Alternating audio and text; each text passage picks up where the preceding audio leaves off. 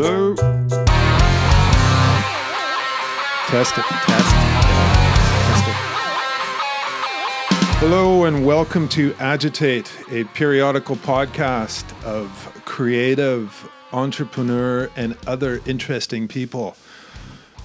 My name's Rob, and I'll be taking you on this journey. So sit back and enjoy yourself. This is Agitate. Today I'm talking to Gavin Miller. We'll be talking about gear, mostly Sony, Pentax, and Fuji. Gavin is a newly appointed Fuji ambassador, so we'll hear about that and much more. Join us. Thanks. Here's Gavin Miller. Testing. Yep. Hello, 1, 2, 3. So, hey, Gavin, we're here. Hey, we're Rob. here at Gavin's place. Going to talk about medium format cameras and the industry and industry vibe of camera manufacturers. So, we were talking about Canon, Nikon, Fuji, and Pentax, really. I got a Pentax. Gavin's got a Fuji. Gavin has two Fujis, several Fujis. I got a Canon. His camera, he thinks his camera's better than my camera, and I think my camera's better than his camera. And we're here to duke it out. Well, yeah, we're going to throw some stats, some specs. But it's the same sensor, man, right? So Same sensor in the medium format, yeah. Just different way to get the I have to say, right, technology out. well, the thing that I was amazed by was that I've used Fuji for a long time, and I love the color, and I get a lot of compliments from non-camera people about the color. Mm-hmm. Both, agency people, but also like just people that, people who don't know anything. Lay people, Right? And I thought that was all because of the X-Trans. They have the funny pattern in their APS-C cameras. Oh, yeah. And then whenever I heard the GFX was the Bayer pattern, I was like, it's not going to have the magic. But it really does. Mm-hmm. So that's interesting. It makes me wonder, what's the point in the X-Trans in some ways? Because they can still get that sort of Fuji color out of a Bayer pattern. I'm not familiar with the X-Trans. Is that like Fuji used to have in their old digital cameras, the hexagonal? Yeah, they had the S pixel and the R pixel. Yeah. So it was, but like one was for highlights, one was for shadows. This will be online somewhere. You can link this, but the X-Trans, so the Bayer is like a 2x2. Yeah. I think the X-Trans is like a 3x3. And so you basically get a more random, dispersal of the green pixels. Oh yeah. So where the Bayer is regular, every 4 square is the same. Mm-hmm. The X-Trans has a more random dispersal. So it makes for prettier pictures. Well, what they say is that you don't need the AA filter. Oh yeah. And so then you get a sharper. So whenever the original sensor was 16 megapixels, but it was like it would out resolve like a 22 megapixel. So cool. So that's why. But definitely you don't get Moiré. I mean, for sure you don't get Moiré with the X-Trans. You don't. Doesn't happen. Really? Yeah, and I've shot menswear with the X-Trans and I didn't get Moiré, and I shot menswear with the same brand of menswear with the GFX, and I did get Moiré in some cases. Yeah. But you can dial it out, it's fine, but it's a small price to pay. Yeah, I've noticed it on the Pentax. I've noticed it on the Canon. It's always there. I just work around it. Moiré brush it out. Capture One has a really good Moiré removal thing. Yeah.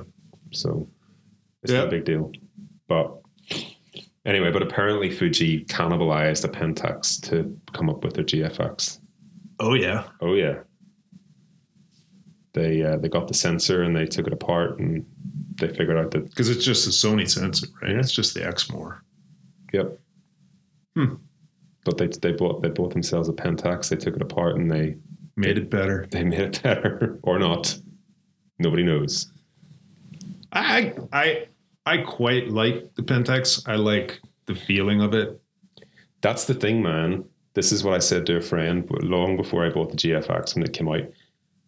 You know, I know it'll look great, but I would buy it for a feeling more than I'd buy it for image, like absolute image quality. Yeah. But it's there, man. Yeah. I see. If I still use a traditional DSLR for 35 millimeter, Yeah. you know, Canon. If I was to go mirrorless, if I was to get a smaller body, I think I would have to get a cage on it. Yeah. You know, to get one of those little cine cages, Yeah. just to give it a little bit more beef. Because I've played with this A7R2, and they're like toys in my hands. Yeah. Well, you got big farmer hands, though, man. trying to, you know, work the buttons and everything. It's just definitely not as fluid as, you know, what I'm used to. I could get used to it, I guess, but to have that beefiness to actually hold, you know, I had a Nikon for a while. I had a couple of Nikons for a while, and even their big bodies were, there's a D800 or D810 I had. Yeah. I couldn't fit my hand around the grip. Yeah. Yeah. Like I had more, it was way too small. Yeah. Well, So with the Pentax is, you know, it's great, Yeah. you know, because it's a big, stout film camera with a digital sensor in it. Yeah. And I how do hear you you. feel about your Fuji? Well, the GFX is big, man. Is it? Yeah, I mean, I'll show it to you. And I have the grip on it, like the vertical grip, which I don't know if I can't decide if I love it or hate it. I have the grip on my XT2, which I've used for a long time, and I like that on the XT2. That's a good size, but I have to say, going to the XT2, even with the grip, going back to that from the GFX, it feels like a toy, right? So the GFX, it's definitely like, I mean, it feels more like a DSLR in terms of size. And when you put the grip on it, it's, you know, it's chunky, you know. But I don't know, the grip on the GFX, I can't decide if I love it. I love it for the functionality, but it does make it bigger, which you'll probably like. But I don't know. It's there as a function. I think on the XT2 it's great. The grip is brilliant. It just balances beautifully. It's great. On the GFX, I've had it for like maybe, you know, not quite 6 months with the grip on. I still don't know if I love it. So, but for functionality, I like it. But for just holding, I don't know. And so you've got two extra batteries or one extra battery in the grip? One. You've got one in the grip, but they're big batteries. Do you ever run out in a day? No, and I did buy a third one just to have, but you never need it. You never need it. I mean, the time you might need it is if you're doing multiple days back to back and you have an insurance policy, you know. But but yeah, one on the grip, one on the body. You can change both without having to take the grip off, so that's cool. Well, that's cool. But there is definitely something about, like, I was out yesterday, I did a job yesterday, and it was a really sunny day, which doesn't happen very often in Belfast. And I was going back to my car, and there was a cool sort of street shot, and I don't really do that kind of thing. And I only had the GFX with me, but I got it out, and I was framing this up. And I had to like hold my hand as to shield the flare and that kind of stuff. And I have to say, using it completely out of context in a situation like that, I was like, do you know what? This is actually having a big, serious camera in that situation. Like it does change how you work. Sure. You know, slows your way down. And actually, I took the shot. I took 2 shots. One had flare, one didn't. And in that moment, I was like, you know, it's a big, proper, something to hang on to. It really made sense. And you took 2 frames, and you're done. And they're both the same. One has flare, one doesn't.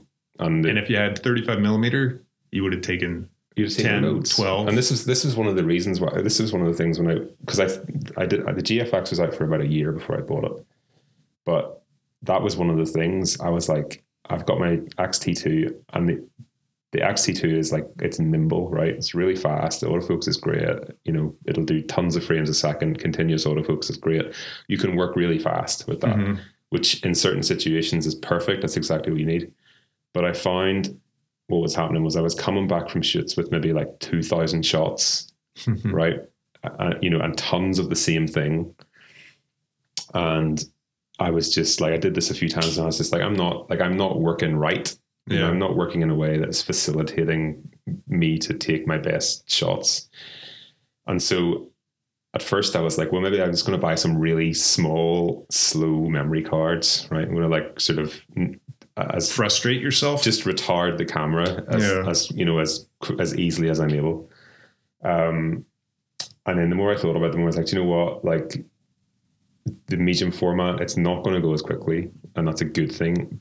And I'm going to be more deliberate, and because it's a whopper of a sensor, you got to make sure you got to be sharp and you got to be like in the right place, right? Are you shooting tethered on the GFX? I haven't yet. I've never really liked shooting tethered. I kind of do like a hybrid where I'll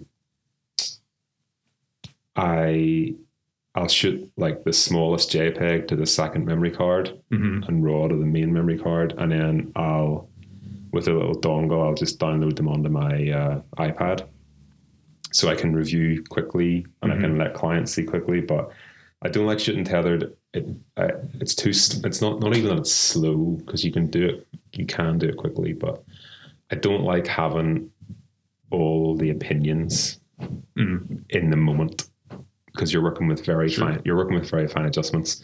I've got enough to think about without having to like placate a client on every click. And also I think it's like one of the beauties of shooting Polaroid, where you even just with a point and shoot Polaroid, you frame up and there's not much to do. You've got one tiny flash on the camera. And you have one frame. Yeah. You give them one Polaroid to look at. They're not looking at continuous images. Yeah. And there's always like I think there's like an instinctive thing about a Polaroid that I can never quite replicate with like a proper camera. Do you know what I mean?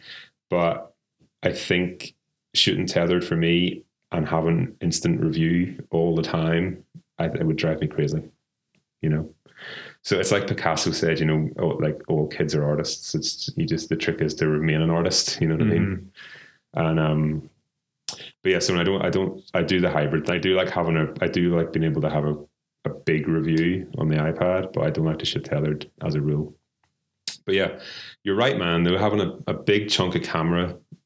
It's really something. And this is something that they never tell you this. They don't really talk about this. This is more the philosophical side of things, I guess. But it definitely changes how you work. And I take my work seriously, but when you using something that is like premium quality and it matters, it definitely changes your attitude when you're working.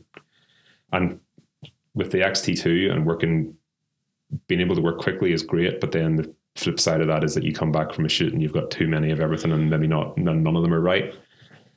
I found switching over to the GFX, I was shooting way less frames. I was being way more deliberate, thinking about it more, and it's great. I love it. Yeah. Well, that's good. Yeah. I've had to be tethered. I mean, my clients just get used to it. I was doing the iPad thing, shooting a second Wi-Fi card in the camera. Yeah. And using the iPad and always dropping out signals. So ended up going wired using Lightroom for the most part. And I find even with the Pentax moving slower with the Pentax, I still hit the buffer, with Lightroom. Yeah. And we're waiting. And I get the clients, commenting, can you turn her a little bit more to the left? And that's coming in 5 frames. Yeah. It's just stuck in the buffer. Yeah. And you just wait 5 more frames and you'll see it. We've moved her. We got that. Yeah. But what do you do? Clients. I know. I tell them ahead of time. I say, look, I'm not going to shoot tethered, but you'll have a review after every set. Yeah. On the iPad, and I think if you tell them up front, it's never caused me a problem. Yeah. And I think as well, what I do find with some clients is once they've seen the first couple, they don't care. They just let you get on with it. They know you've got it. Yeah. A lot of my clients, you know, they want to see stuff as it's coming out because, you know, they're thinking about their layout and where they're going to drop copy. And, you know, if I start getting excited, start moving, you know, the model around, putting her on the left or putting her on the right or filling up the frame or doing funky crops, you know, funky crops always get me into trouble. They look great. Yeah. You know, it makes sense to me, but you know, I'll put that brief in the back of my mind and I'll forget about something, and you know, where they need to drop the copy or they need, you know, 15 different versions, landscape, portrait, you know, 6:1, 2:1. Well, this is what's great about the Fuji, because you've got a whole lot of crops built in, you know, so you can do like a 6:17, you know, like you can see it, but you've still got the full raw file. But that's genius, because I mean, that's like a landscape format, but like you can basically shoot like a 25 megapixel ish, 24 megapixel 6:17, like in the old days of medium format film. Yeah. But what is cool about that is that you still get the whole. Well, you still get the whole raw file, but you can get the preview. You get the preview JPEG. Yeah. But why that is useful is that, you know, a web banner is about 3:1, which is about 6:17 roughly. So that's like a super cool thing. Yeah. Really useful for the modern day. Yeah. That works. I mean, that's features like that I can appreciate. Yeah. It's when they overload the camera, new technology, with all this shit and so many different options in the menus that you can't navigate it properly. And you touch a button, you know, you grab the camera, you're shooting, you move, and you touch a button. Yeah. And it's all of a sudden you look on the back display and everything's, you know, magenta. Yeah. And you're going, what the hell just happened? And you realize you've just bumped, you know, they've added a new feature where you can change your color temperature by doing this and that. And you've accidentally touched that. Yeah. It's like, oh, how am I going to get back? Call the assistant over and, you know, they're scratching their head. Yeah. You gotta, I remember now. It's this stupid feature. I was speaking with another photographer a couple of weeks ago, and we were talking about, he's just dumped all of his Nikon stuff. Right. Wow. Big move. Yeah. All of it. Yeah. And gone whole hog into Sony. Yep. And I said, mirrorless. And I said, so how does that work? You know, like, he's great. Don't need a blimp. Silent on set. And I go, what about the EVF? You know, the viewfinder, all that lag and, you know, just the crunchiness of looking through that electronic viewfinder. He doesn't look through the viewfinder anymore. He holds the camera, holds the camera out in front of him. Like a tourist. And he just touches the back where he wants it to focus. Yeah. And I go, are you serious? Like, what do your clients say? Like, what do you look like on set when you're literally holding a small iPad with a big lens at the front of it and you're touching the display, clicking away. So nobody cares. This is interesting, right? Because you know what I read on forums all the time is like, oh, mirrorless, they're too small. Like my client expects a big camera, right? So I've used mirrorless exclusively since 2014. Mm-hmm. And I had one comment ever in that whole time. Really?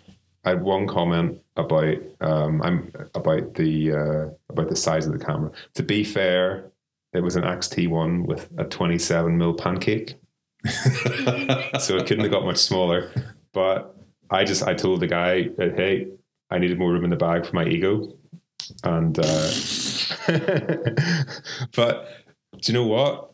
They were a little bit scared initially. But I with the first shot, I linked up with the Wi-Fi to the iPad to let them see the shots.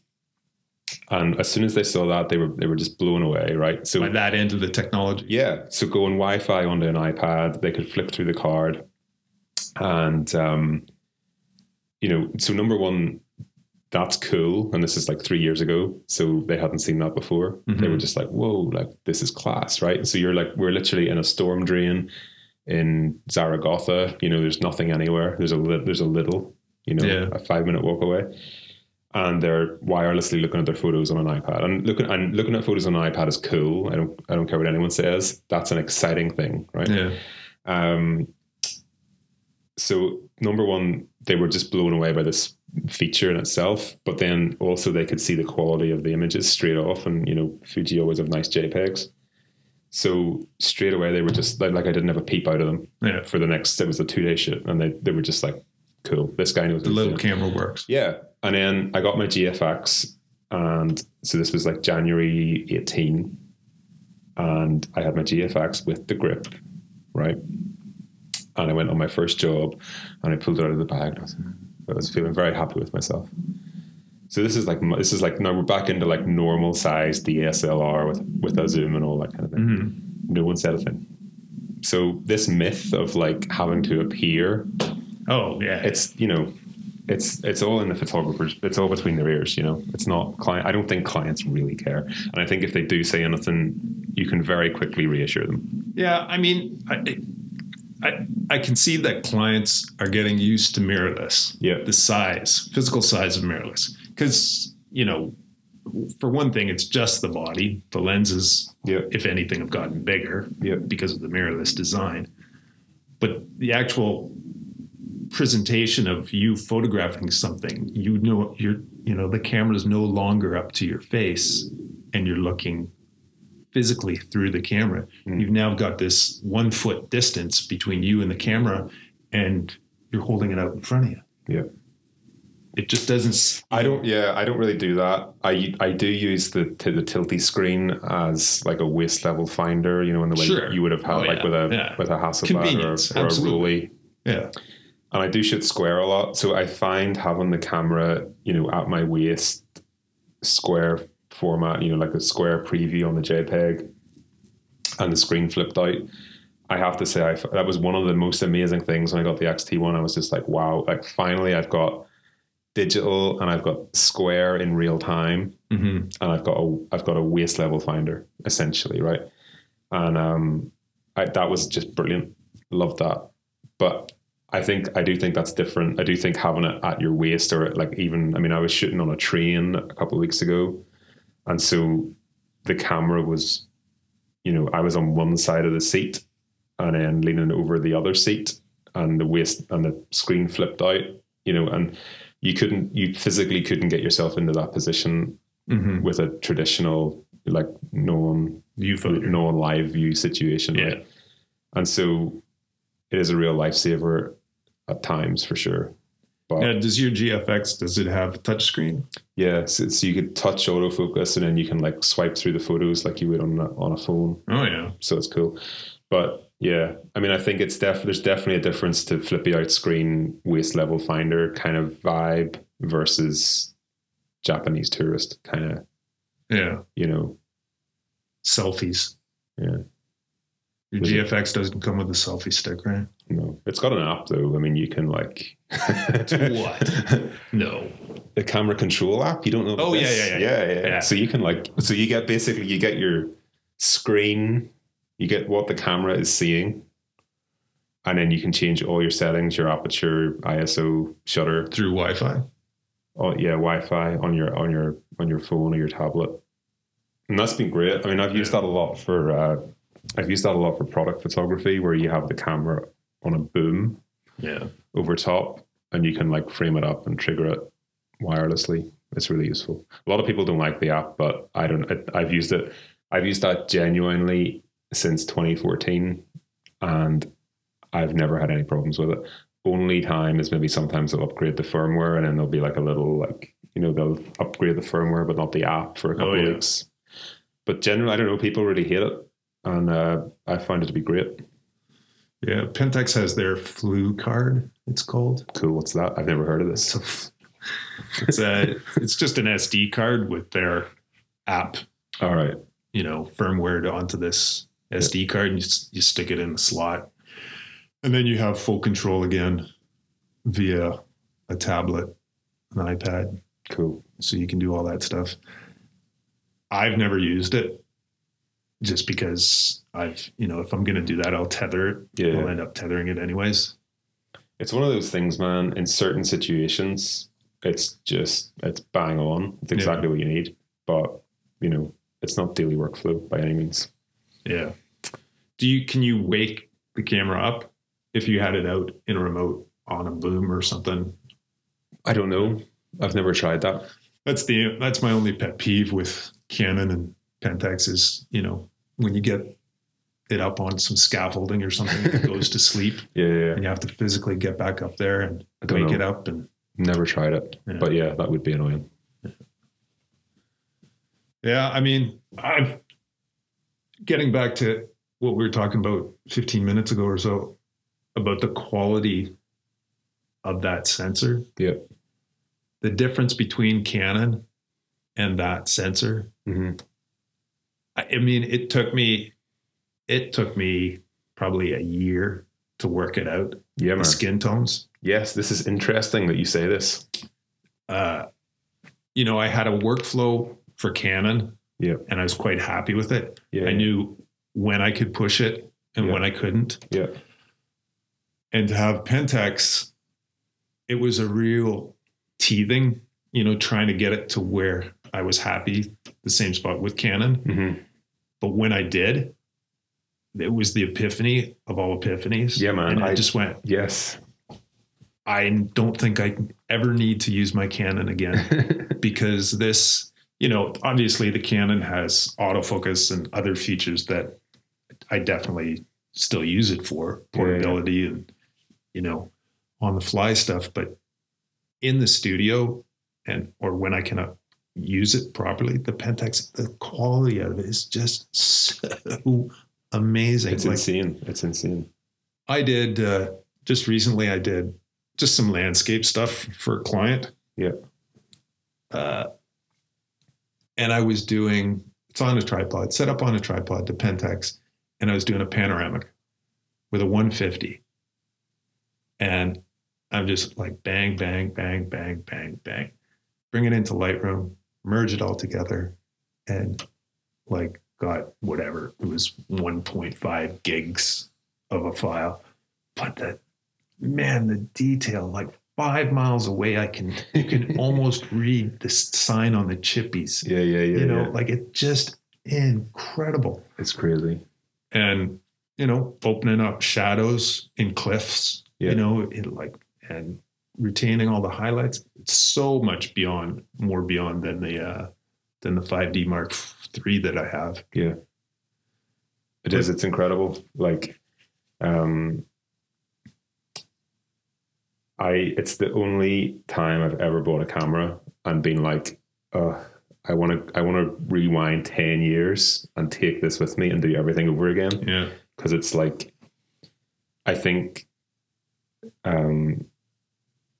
digital cameras, there was a period in the sort of mid to late noughties where every time a camera came out, you had to buy it because it was so much better than what you had. Yeah.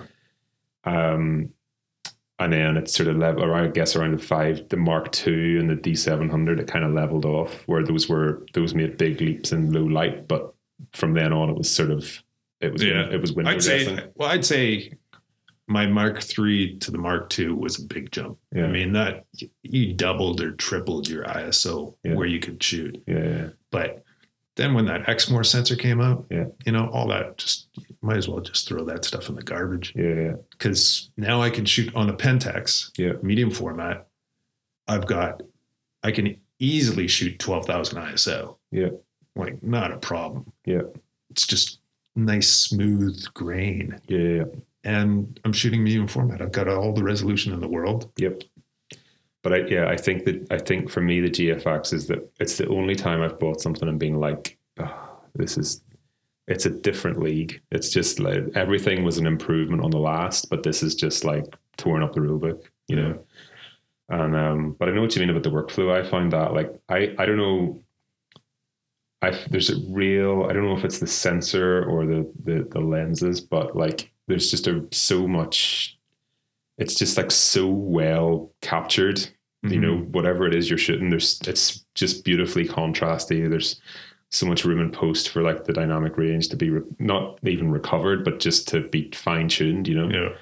It's just incredible. And it like what I noticed Like it has made me change the way I light stuff because I know the capability of the sensor, right? Oh, definitely. I did a shoot about a month ago where I got these space lights.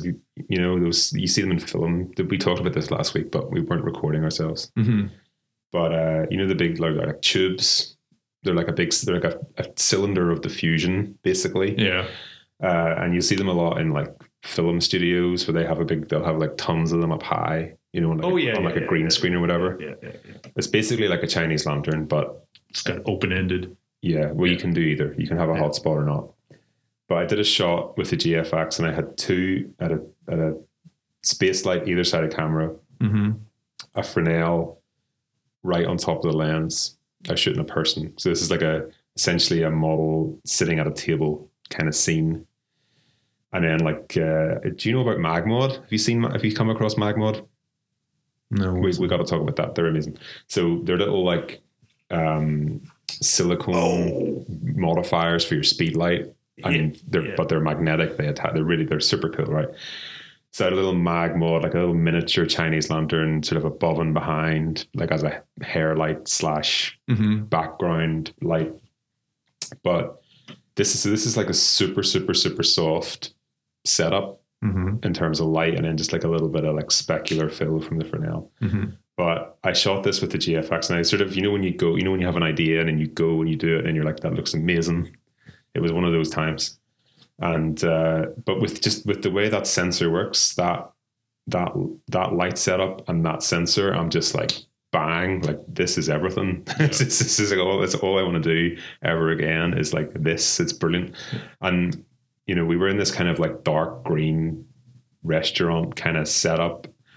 The model has super fair skin, and being able to light that flat but retain her skin tone, and still have all that deepness in the green. And then you just get like the eyes are just like bang, and you have, it's almost like that guy, Martin Schuler. Is that what you say? Yeah. That kind of light setup, big soft banks, but just incredible. You just couldn't get anywhere near that with any other setup I've ever had, Yeah.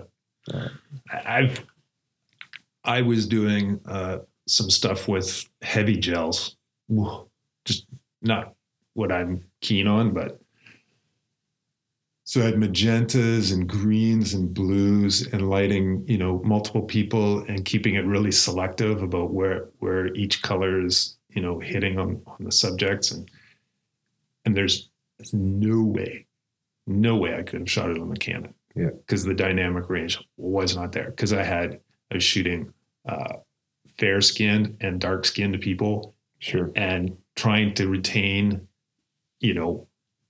your tonality between that highlight on that fair-skinned person. Yeah. Because you end up getting something in there resembling flesh tone, even with all those gels. And, the same on the darker person. But then being able to open up shadows where you need to selectively in post. Yeah. It's insane. Canon I wouldn't even have attempted it. Yeah. Tested it. Yep. Because I know it's not going to go there. Big time, man. This is when I first got it, like, do you ever look at those? There's a lot of guys on Instagram they'll shoot like medium format film and scan it and right. And so it's really interesting to see that kind of, everybody's going for that 160 Fuji flat. But that kind of color palette where, pastel-y. Yeah, and it's the blacks aren't quite black and the whites aren't quite white and all that. And, that's sort of like, obviously film does that really well, but it's just an aesthetic. You like it or you don't, but it's interesting, right? But when I got the GFX, that was exactly what I noticed, where it's almost like you go into like a high contrast, like a sunny day, a high contrast situation, and you can see, like with your human eye, you can see a good shot, because you can see, you've got detail basically everywhere, right?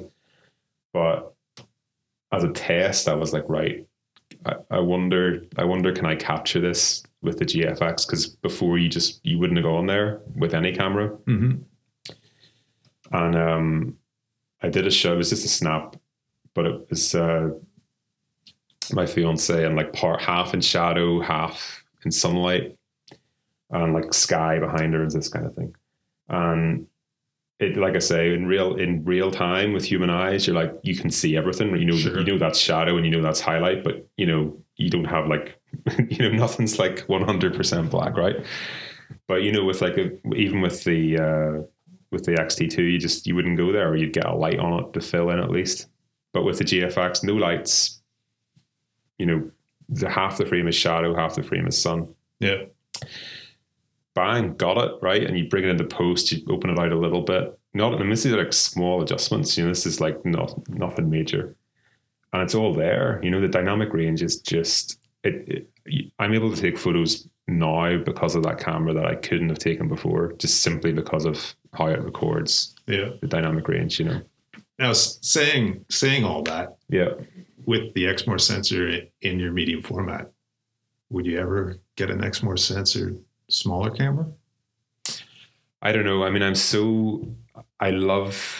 love Fuji. I love the style of the camera. They're always a conversation piece. I think the lenses across APS-C and across the GFX is just like, I'm not saying this is my taste. I'm not saying they're better than anyone, or they just appeal to me more, you know. Did they match the two systems at all? Did they come close? I think they come in look. I think they come very close. I mean, I think that definitely the GFX is like, as we've said, like it's made me light things differently, because I know that I've got so much room to work with it in post. And you know, I probably like stuff a lot flatter now, but then I know that I can bring it in and add a bit more drama if I need to in post. And it's harder to go the other way, you know. But I think in terms of like the pure like native color of both, I think they're very close for sure. You know, if you know, a Sony doesn't appeal to me so much, just no particular reason. Just I prefer Fuji, just personal choice. But obviously the stuff Sony are doing. So I feel like Sony are pushing the industry forward, because they come out with stuff and it's just like, whoa, like on a spec sheet, you're like, it's incredible. You know? The A9, what is it, 20 frames a second? You know, it's just amazing. So I love Sony because they keep everyone in check, you know. The autofocus system too in the A9. Yeah, but I suppose I'm invested in Fuji. I used Fuji back when they were doing like the S cameras, like the S5 back like 2007. So, and I think this color is really important to my, like both my personal work and my commercial work. I know that I can nail that color all the time with Fuji, and the lenses are brilliant. And I like the experience of using Fuji cameras, because they've got, like, you know, it's like an old FM2. You know, you've got a dial for your shutter and an aperture ring. Tactile. Yeah, I really like that. And I mean, the X-Trans sensor does, like I say, you know, before I had used the GFX, I was like, oh, the X-Trans is where it's at. And it's clever and it's different. But haven't got, you know, probably more impressive results from the GFX sensor, which is like a Bayer pattern. I guess they use the X-Trans to eliminate to eliminate the need for an AA filter, which allows them to essentially have a sharper image from lower resolution, which has benefits further down the line, I guess. But I mean, I'm open-minded when it comes, you know, if they put an Exmor sensor in a Fuji body and it was a smaller sensor and it worked, then great, you know. Cool. Well, that's what I'm thinking of next. If I was to go anywhere. To Sony? Well, to somebody who has an Exmor sensor and improved autofocus. Over your Canon or over your Pentax? Over my Canon. And, you know, I could see something, you know, if I could get something like the Sony, like the A9, it might be something that eliminates both of those for me. You know, I don't know. I I love the Pentax. I love the fact that it's a film camera with a digital, sensor inside it. Yeah. I like the box. There's a couple of things I don't like. I don't like the fact that I can't turn it vertically on a tripod and still tether it because the tethering port is in the way of. But that's annoying. That's simple stuff that they should. That's so simple. Simple. And things like the strap mounts on the body is right beside the SD slots. And, I have a personal opinion about SD. I know SD is the future and that's the way it's going to be. I have no choice, but they need to make SD cards more robust. They do. Because I've got a stack of SD cards in my office that, is literally as high as the hard drives stack that I have in my office. And, outside of that, lenses are good. I got no complaints about lenses. Yeah, some of the newer lenses are a little bit pricey, but, the legacy lenses I have are damn sharp. There's probably only one lens that's kind of soft at one edge, but for the most part, a little bit of chromatic aberration here and there. Yeah. But that can all be fixed in post. For the amount of money that I spent on the glass overall, I just, I have 5 or 6 lenses that would cost me the price of one lens, one new lens. Yeah. Battery life, one battery lasts the majority of the day. So I have 7. Okay. And I just keep rotating out all the time. Yeah. Weight, don't know. I don't know. It's fine. It's robust enough. I think weight is fine. The only thing I could see real improvements are stabilization, in body stabilization. Yeah. Some sort of system there, just to avoid. Where are they at though? Are they going to? Because you sort of keep hearing bad things about Pentax. Well, I think Pentax. I don't think they're going to do anything more with the medium format. I think that's it. I think all the rumors about 100 megapixel, 645Z body, I don't think that'll happen. I think there's enough 50 megapixel bodies out there for years. They brought out a new 35 millimeter, I think. Yeah. They've got one or two new 35 millimeters, but everybody has their phone. The phones are where it's at. Unless you're a serious amateur or a working professional, you're not buying a camera anymore. Yeah. Nobody buys cameras unless you're making money from it. So Pentax, Nikon, any of those other companies that still make a traditional 35 millimeter style camera, I don't think they'll be around in 3 years. Yeah. I think phone cameras are going to get so much better. The sensors are going to get so much better. It's just, they'll be obsolete, totally obsolete. Yeah. And, Canon will stick around. They've got their video division. Hasselblad, I don't know how they do it. Well, they haven't done it. They've gone bankrupt or whatever. Well, but they're the DJI own them. So you're just going to have well, now you've got sensor technology. Yeah, now you've got all that sensor technology going over into, drones. So they bought that. That was all strategic for them. Yeah. Makes sense. But what are they going to do?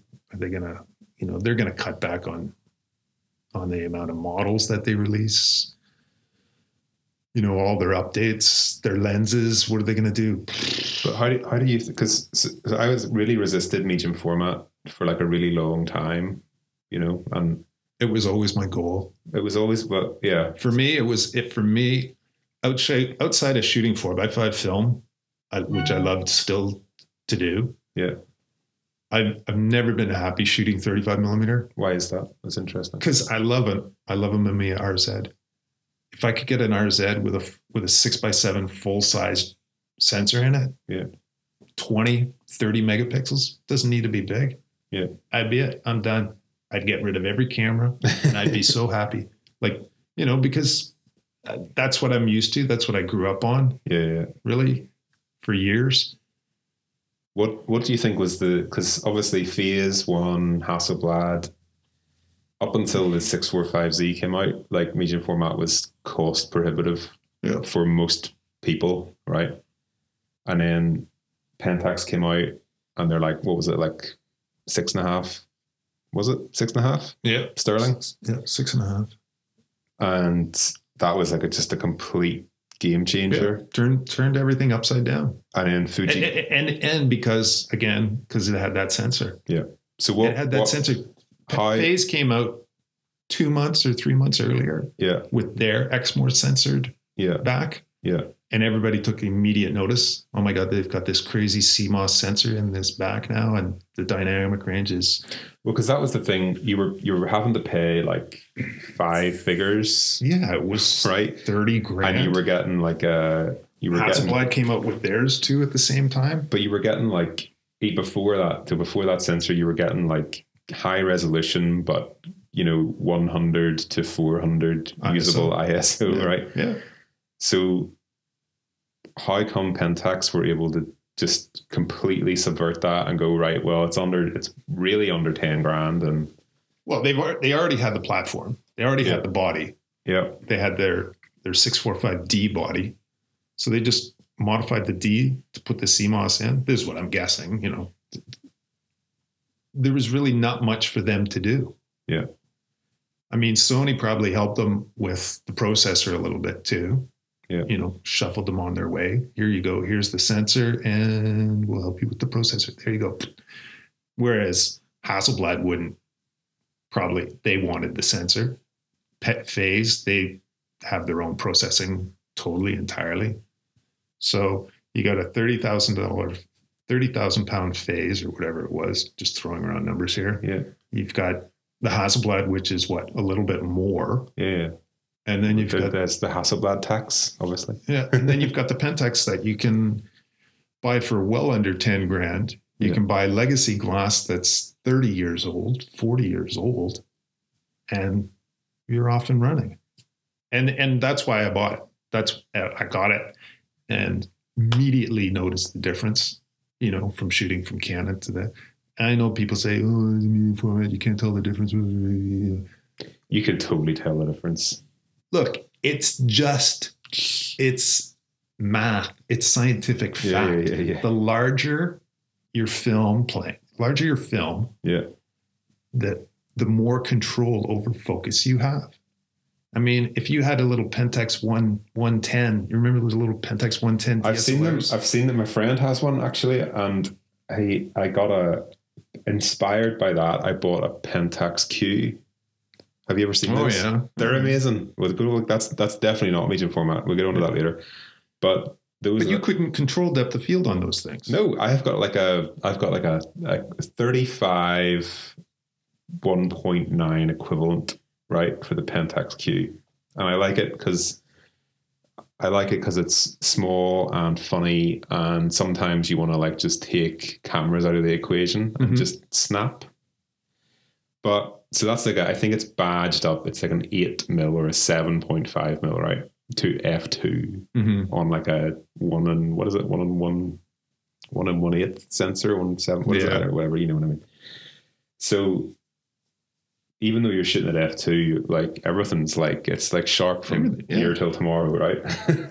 But now 4 years ago or whatever, when the Pentax came out and it became affordable, now I have supreme control over my digital image, what's in focus and what isn't. Yeah. Okay, you got depth of field control on a Canon, on a 35 millimeter. You can, but now it's razor thin, or it's not. It's just and you can see it. You can 100% see it in a medium format file compared to a 35 file. Big time. What do you think of really fast lenses on medium format? Because like an f2 or something like that. Hey, if you've got one, then that's what you need. I don't see every lens needing to be f2 or 2.8. Well, this is one of the debates with Fuji, right? You've got the 110 f2, right? I haven't got it. No, but I mean, But Fuji, it's there. Fuji They have does. it. Yeah, it exists, right? But I see again on the internet forum land, they're kind of going, oh, flip, 2.8. That's not very fast, and it's sort of, for me, it sort of misses the point, because you're like, well, hang on, you're on medium format. All that aperture maths is like, it's completely different, because if you're shooting at if you're shooting like an APS-C and you're shooting at 1.4, your depth of field will be shallow, but it's not going to be like ridiculous. It's probably 3.5 on a medium format. Yeah, in the way that if you're on like medium format, even at f2, it's like you better. It's like 0.95 on you better make 35 millimeter. You better make sure that's in focus. and the thing is that's also about these people, these modern photographers who are actually going out and buying DSLRs or medium format or whatever. Where are they showing their images?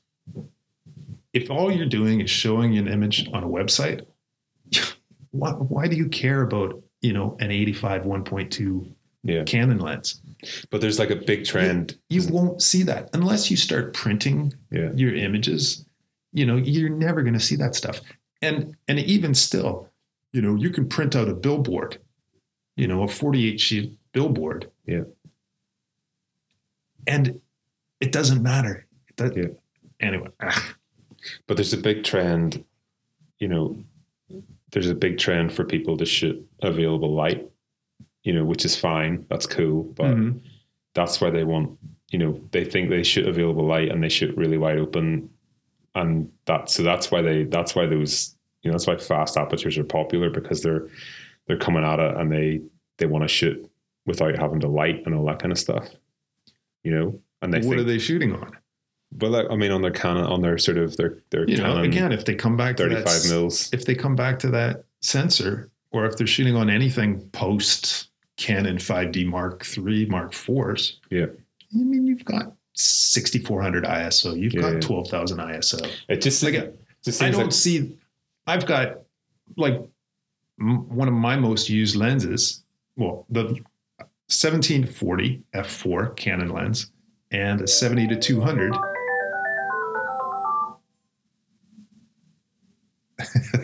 70-200 f4 Canon lens. I don't own the 2.8s. Yeah. I mean, I just don't see for me to hit f4, if I shoot 70-200 wide open at f4, the difference for me between f4 and 2.8, it's not worth it for that depth of field. Yeah. And I'm not losing a stop of light because I shoot strobes. So yeah, big time. I don't see the value in those. Yeah. I have an 85 1.8, which is like the fastest lens I own. And I use it probably 10% of the time that I use my Canons.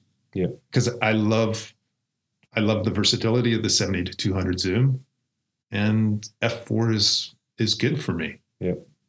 And I like to have that, 2-inch, 3-inch buffer of depth of field at f4, because my stuff's going to get printed. All my stuff is going to get printed. Yeah.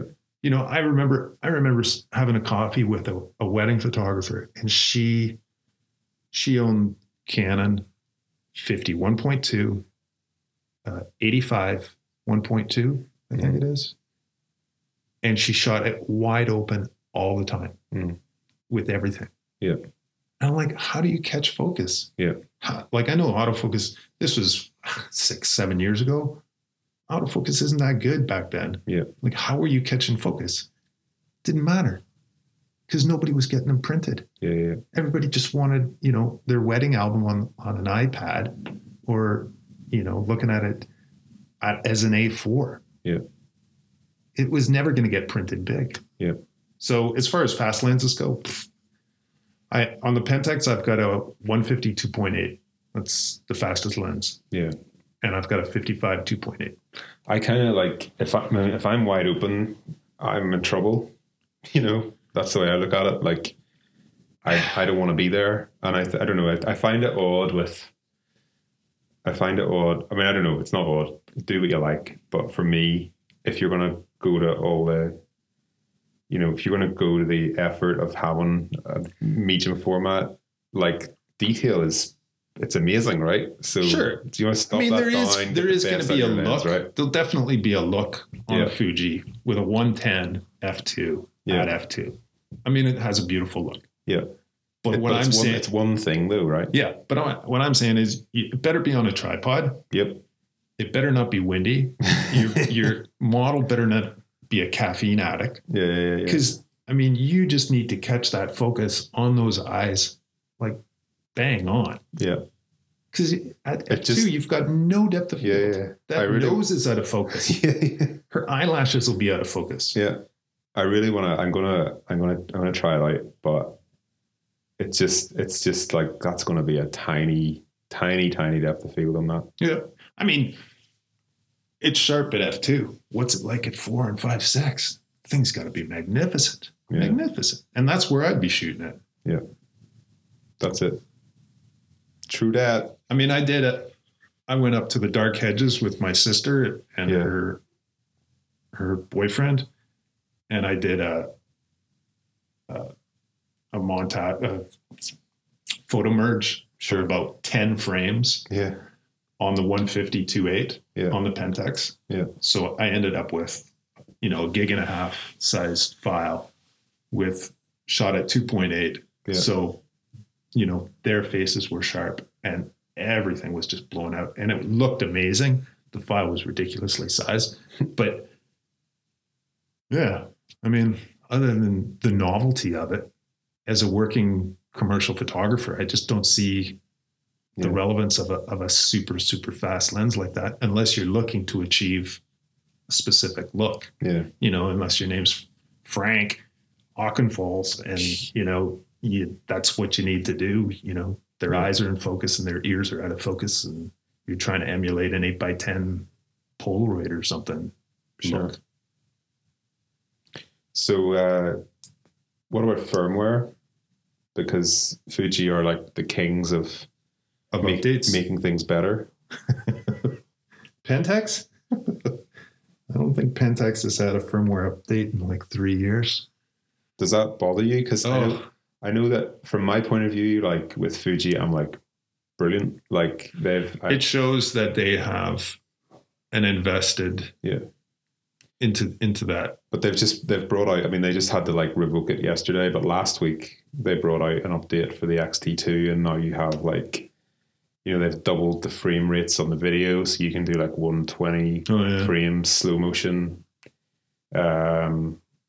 What else? Like better, the autofocus basically gets improved every single time. See, the other thing though, again, Pentax, it's a film body. Yeah. With the digital sensor in it. There's not much that they can do outside of whatever they can do with the sensor. Like, wouldn't you be happy with, like, I'd be happier with an autofocus system that was more accurate. Yeah, but do you think and with more sensor points? So they can't do that in a firmware. So yeah, what have you got? Does it have peaking or is it like right? So you can manual focus. Yeah. Right. I can manual focus, live view focus. But would you be happy with like? I've got focus peaking. Yeah. There's rudimentary video capabilities that are laughable. Who cares? We're not about that. Yeah, but get a Sony for that. I mean, I like the fact that it's a traditional shutter. Yeah, that's one thing on the GFX that I would worry about. You've got electronic shutter on that, right? You can switch it. Yeah, I've never used it. I don't know. That's the one that I haven't really delved into. I've only used it on the regular mechanical shutter. Oh yeah, but. I haven't used the electronic shutter on it yet. I don't like electronic shutters. Mostly I'm using flash. It doesn't trigger your flash. I don't know why that is. It seems like that could be made to work. Yeah. But I've used the electronic shutter with the T1 and the T2. And on the T1 it worked, but there was a lot of rolling shutter. If you weren't moving, it was great. If you were moving, forget it. Yeah. T2, I don't know how they did it, but really good. Moving, no rolling shutter. Really, really, I guess because it's better for video. That's probably something to do with all that. Yeah. The GFX has some kind of weird. I set my camera comes out of the box. I set it up, rear curtain flash, mechanical shutter, and that's it. And it doesn't really get changed. But the GFX is a way more options where you can have like an electronic front curtain and a manual. I don't know what they all are, but there's like 6 options where you can have hybrids of every combination. I have no idea why that is. I'll have to look into that. See,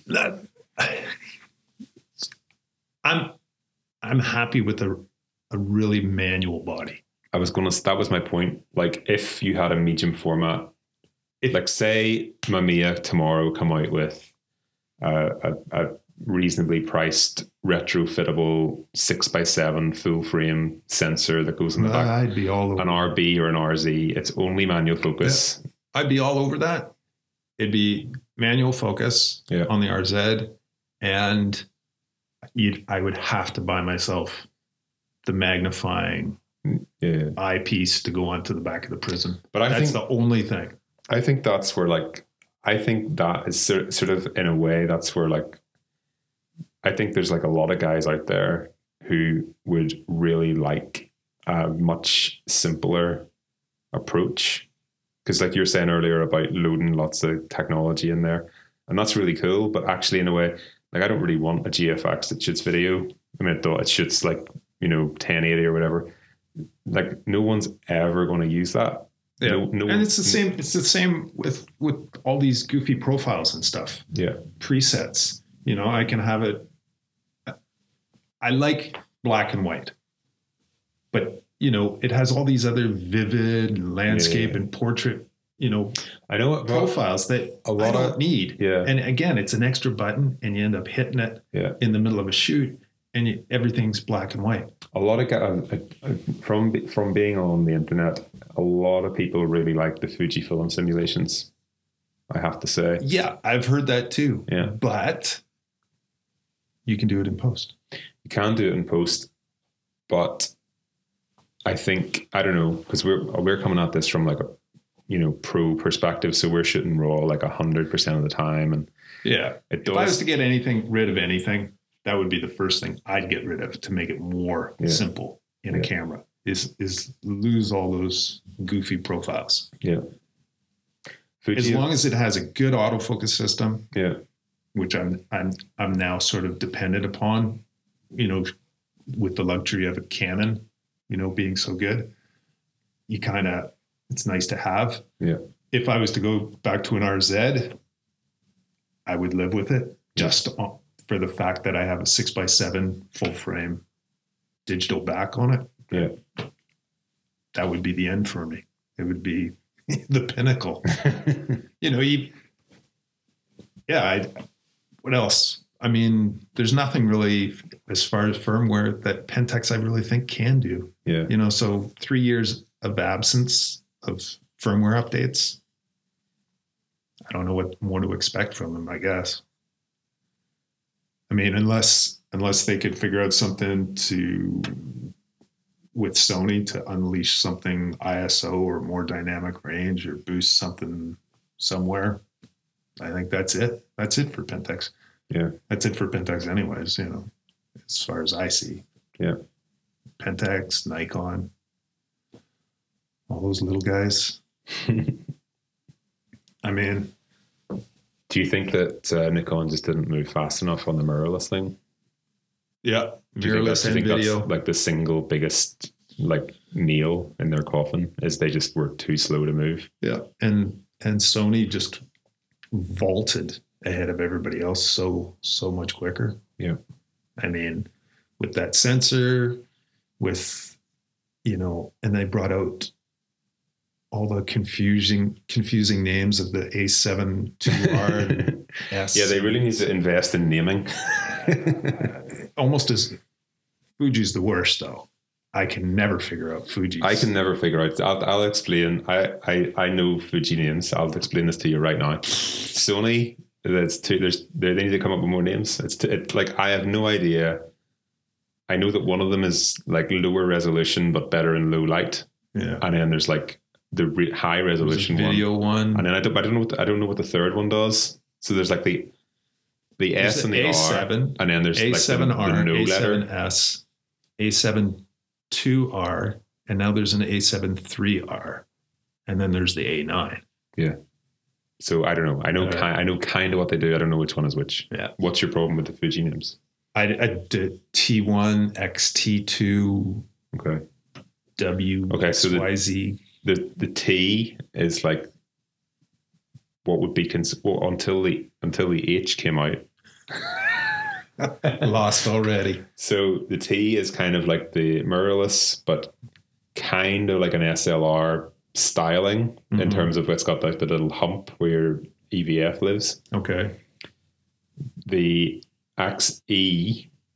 Mm-hmm. So there's the XE1, 2, and 3, but they're all different generations, so you don't get them both at the same time.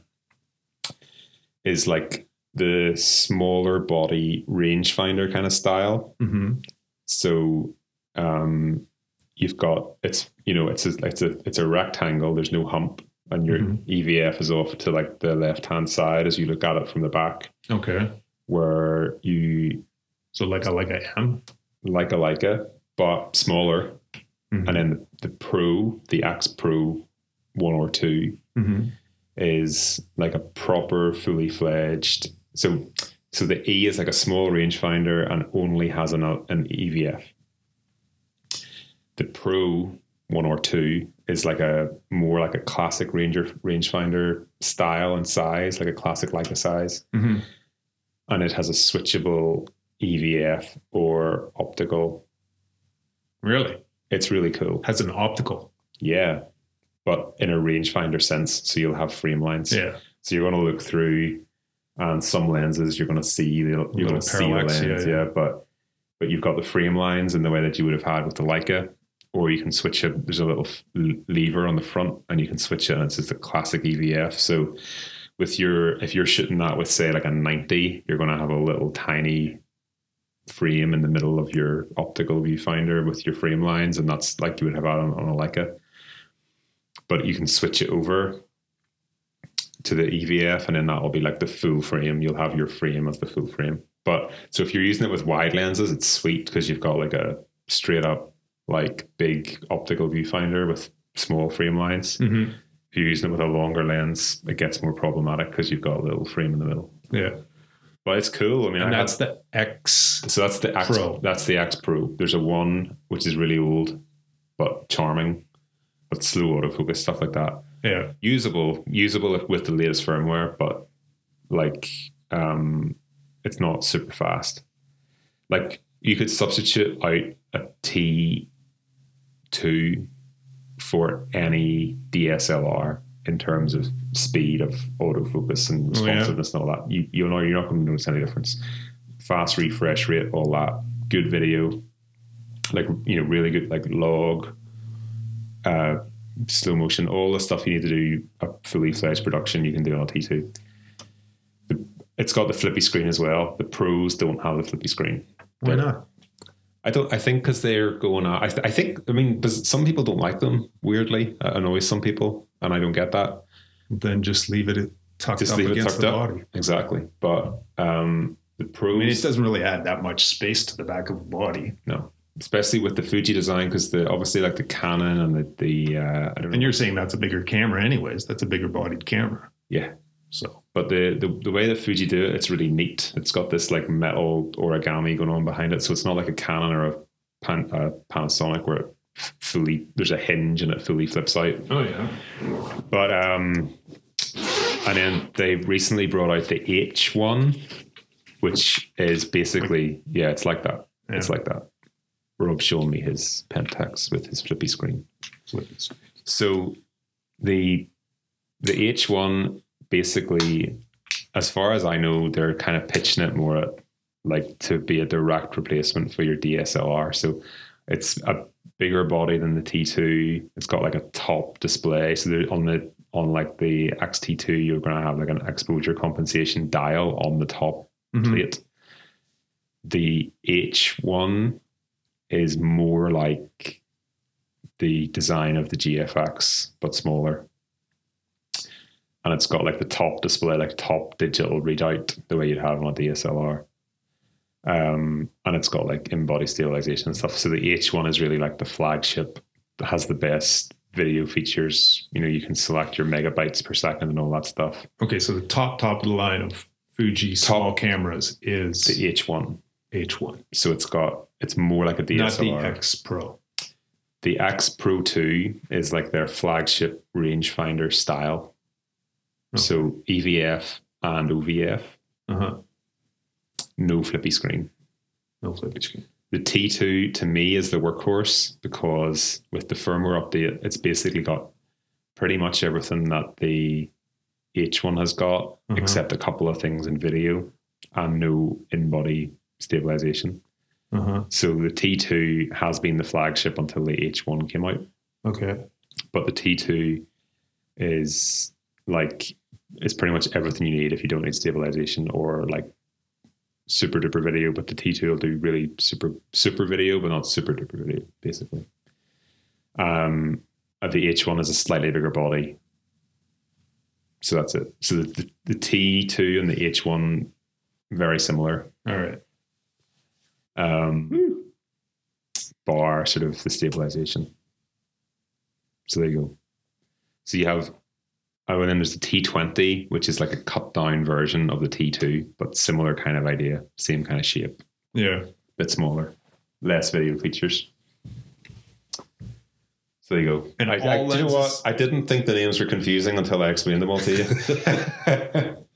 And all lenses are totally same now. Yeah, so the GFX has the GF mount. Yeah. Whereas the X series has the XF mount. Yeah. But yeah, they're all, it's that the XF mount is like. And excuse me for my Fuji ignorance. Do they make a full frame? No. So this was the thing. Like there was all like, oh, Fuji need to do full frame, blah, blah, blah, blah. But they didn't. They've got APS-C and then, you know, medium format 645. It's a big jump, huh? It is. But I mean, I think maybe that's another reason where the X-Trans comes in, because what's the file size of your smaller cameras? I have no idea. Megapixels are they?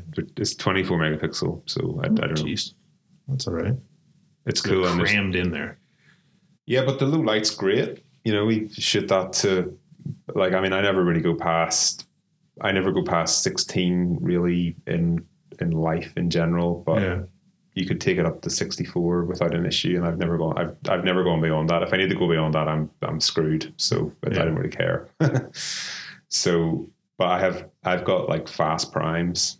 So, and you're happy with the autofocus on the little cameras? The T2, it's sensational. Yeah, it's multi-point, like lots of points. Or? Yeah. The whole thing. I think, does the phase detect live in the middle? I don't know. I'm very like, you know, focus in the center and reframe kind of vibe. No, I would only, the wider the lens, the more like. Well, certainly there are autofocus points from edge to edge. Wow. I don't know if it's phase detect from edge to edge. I'm not sure. Yeah.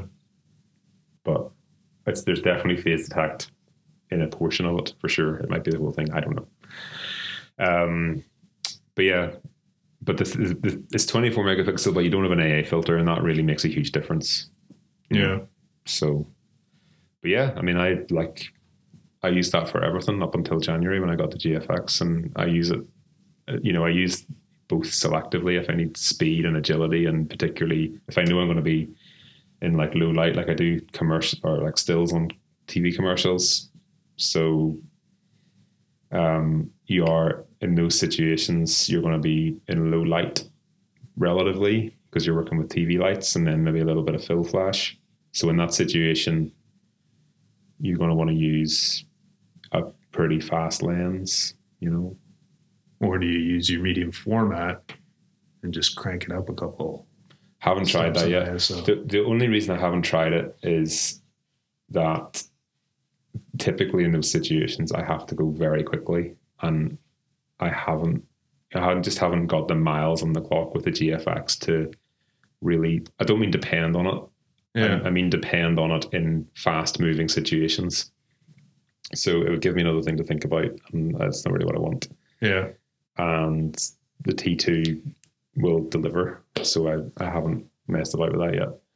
But I got my first proper pro DSLR was a D2X in like 2005, and it was like What, Nikon? Yeah, it was fast. Like it was like fast autofocus. Just it was a beast, right? But it felt taut. It felt like responsive and like it was like, let's go.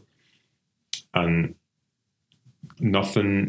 Like every other camera in between that and the T2 was like, I bought them for a good reason, but they never felt to be like just so fast and ready and just like bang, The T2 feels exactly the same as I remember the D2X. Metal bodies. Yeah.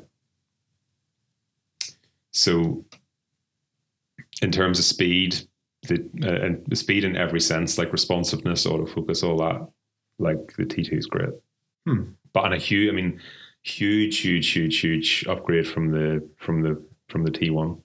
Yeah. Which was great. Color was amazing. Sensor interesting. All very good. But I probably used manual focus 95% of the time on it, just because the peaking was great and the autofocus was good, but the peaking was just. It was great. It was reliable and more reliable in the autofocus, I think. Yeah, I don't use focus peaking, to be honest, really, ever. It's always, Pentax is really good for just banging in. I think you can go in 16 times. Yeah. And then I just live view it right from there. Cool. Yeah, I come back to that. That's the downfall with the Pentax, in my opinion. It's just a really poor autofocus. I think word is that they just took it out of a 35 millimeter. Really? And stuck it in the middle of a 645 frame. Damn. So that's all you get. You Yeah. like whatever, eight or 10 points just in the center. That's annoying. Ooh. And it's like, it almost feels like you're back in 1976 with a Canon AE program or something, because it's like a little red LED pops up on the screen, when it's in focus. That's very annoying. Do you think they just thought that people are going to manually focus and that's that? Well, I'd love to say that, my eyes are great and, I can manually focus like that, but that's why the Canon, the autofocus is so great. And Pentax, I got to take my time and I got to double check this. And it's just... It is, yeah, it's annoying. I mean, I think the Fuji, the autofocus on the Fuji is very good, but I definitely miss more than with the T2, for example. So, and when it's out of focus, it is like because of your resolution, you are seriously out of focus. There, take a look at that. Just press the autofocus button on the back there. Look through. My eyes are really, I've got the diopter set there, so. Okay. Oh, that's hilarious. It's not even focusing anywhere near what it should be. Oh, no, it's not on autofocus right now. Oh, right, okay. But it's just, it shows you the point. That is Look at a little hilarious. old red LED. But yeah, this being a legacy lens, yeah, that's the ring, the outer focus ring. Yeah. Push it out to autofocus and then pull it back to manual focus. Yeah, I have that on a couple of my Fujis. And it's massively annoying. I like it, but I can never figure out if you need to, once you've disengaged that for manual focus, if you also need to change on the body. I can never figure that out. So I always do both. And then it seems like an extra step,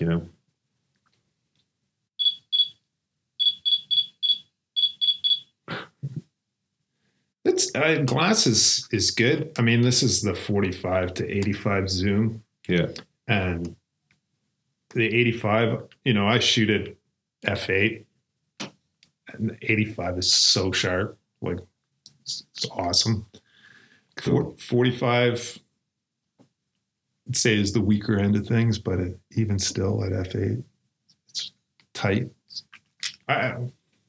Just, you can see on the top of the body, there's like a ridiculous amount of buttons. Yeah. And then, it should just have that button there and 2 wheels on the back, your mode button, and everything else I can almost do without. Yeah. But I don't know. People want their gimmicks. And the movie mode on it, it's absolutely hilarious. I've shot one commercial thing on the video off this camera. Okay. It looks great. It's a dog moving and I'm moving, but there's enough going on that you don't actually see the rolling shutter. Okay. But it is absolutely hilarious. I was testing for a cinematograph up on the North Coast. Okay. Had it mounted on a tripod. Yeah. And I was just shooting the waves, dude. Just the waves. Just the waves. Yeah. I'll send you the YouTube link to this. So I'm perpendicular to the waves. Yeah. The waves are coming straight at me. A walker walks through the frame, left to right. Yeah. Dude, the whole thing went. The whole frame jumped. That's like, hilarious. I don't know, 50 pixels to the left. And then when he walks out of the frame, it jumps back, kind of thing. Wow. Insane. I don't get, just don't have video. There's like bad video is worse than no video, right? Oh yeah. Just leave it. We don't need it. Yeah. You're not buying that camera. One more thing. Just one more thing to go wrong. One more thing to complain about. Yeah. You're not buying that to shoot video. Just leave it off. It's crazy. But, overall, it's great, right? Yeah, Digital. It's a good idea. I'm happy with it. I mean, like I said, unless, something came along, but I like that depth of field. I like that control of depth of field. I don't think I would get rid of it if a mirrorless Sony A9 hybrid super autofocus 35 millimeter camera came out. I think I would still want to have it. It's a totally different vibe to 35 mil. Yeah. And to be honest, to shoot it in studio, like fashion stuff. Yep. And to have an image pop up on the screen and to show your client to come in and the resolution is just beyond. And, like I said, with that gelled situation where we had a dark skin complexion and light skin complexion and just being able to go in and selectively open up shadows beyond what a Canon could ever hope to achieve. Yeah. That's it, man. And it's stuff, any commercials I've delivered with it thus far, they're just like, whoa, that's insane. Yeah. So you're going to keep yours? Big time, man. Big time. I'll keep mine. My Canon, on the other hand, they better do something soon. You definitely see a lot more Canon gear popping up on the used market than you used to. And Nikon stuff too. Yeah. Definitely. All those people jumping ship to Sony. Yeah. Yeah. And this acquaintance that I have that bought the Sony stuff. Loves it. Yeah. To dump all his high-end Nikon equipment, big glass, expensive glass. Traded in, bought the Sony. Yeah. Never looking back. And what was his one thing? What was his with Fuji, I'm it's the color, right? I think it was the autofocus. Yeah. I think he's I don't know if that's why he bought it, but he's now blown away by the autofocus on it. Yeah. Just to be able to, and the follow focus, the frame, the face recognition. Yeah. It's follow incredible. focus is incredible. Yeah. To get that in a Canon, you got to go up to the flagship 1DX or whatever it is, DX1 or whatever. Yeah. So, well, cool. Cool. All right. Well, thanks, Gavin. Pleasure. So our verdict is we're going to keep our cameras. It's definitely the way to go. All right. It's not for everyone, but it's definitely awesome. Thanks, dude. Thanks. So there you have it. That's Gavin Miller. Hopefully that cloudies up all your camera buying decisions. Had a good time with Gavin. Really appreciate him taking the time. He's very busy now, being the Fuji ambassador that he is. Hopefully we can hook up with him again and do another podcast soon. And everybody else out there, hope to hear from you soon. Please send your comments. Like us on Facebook and iTunes. And thank you again.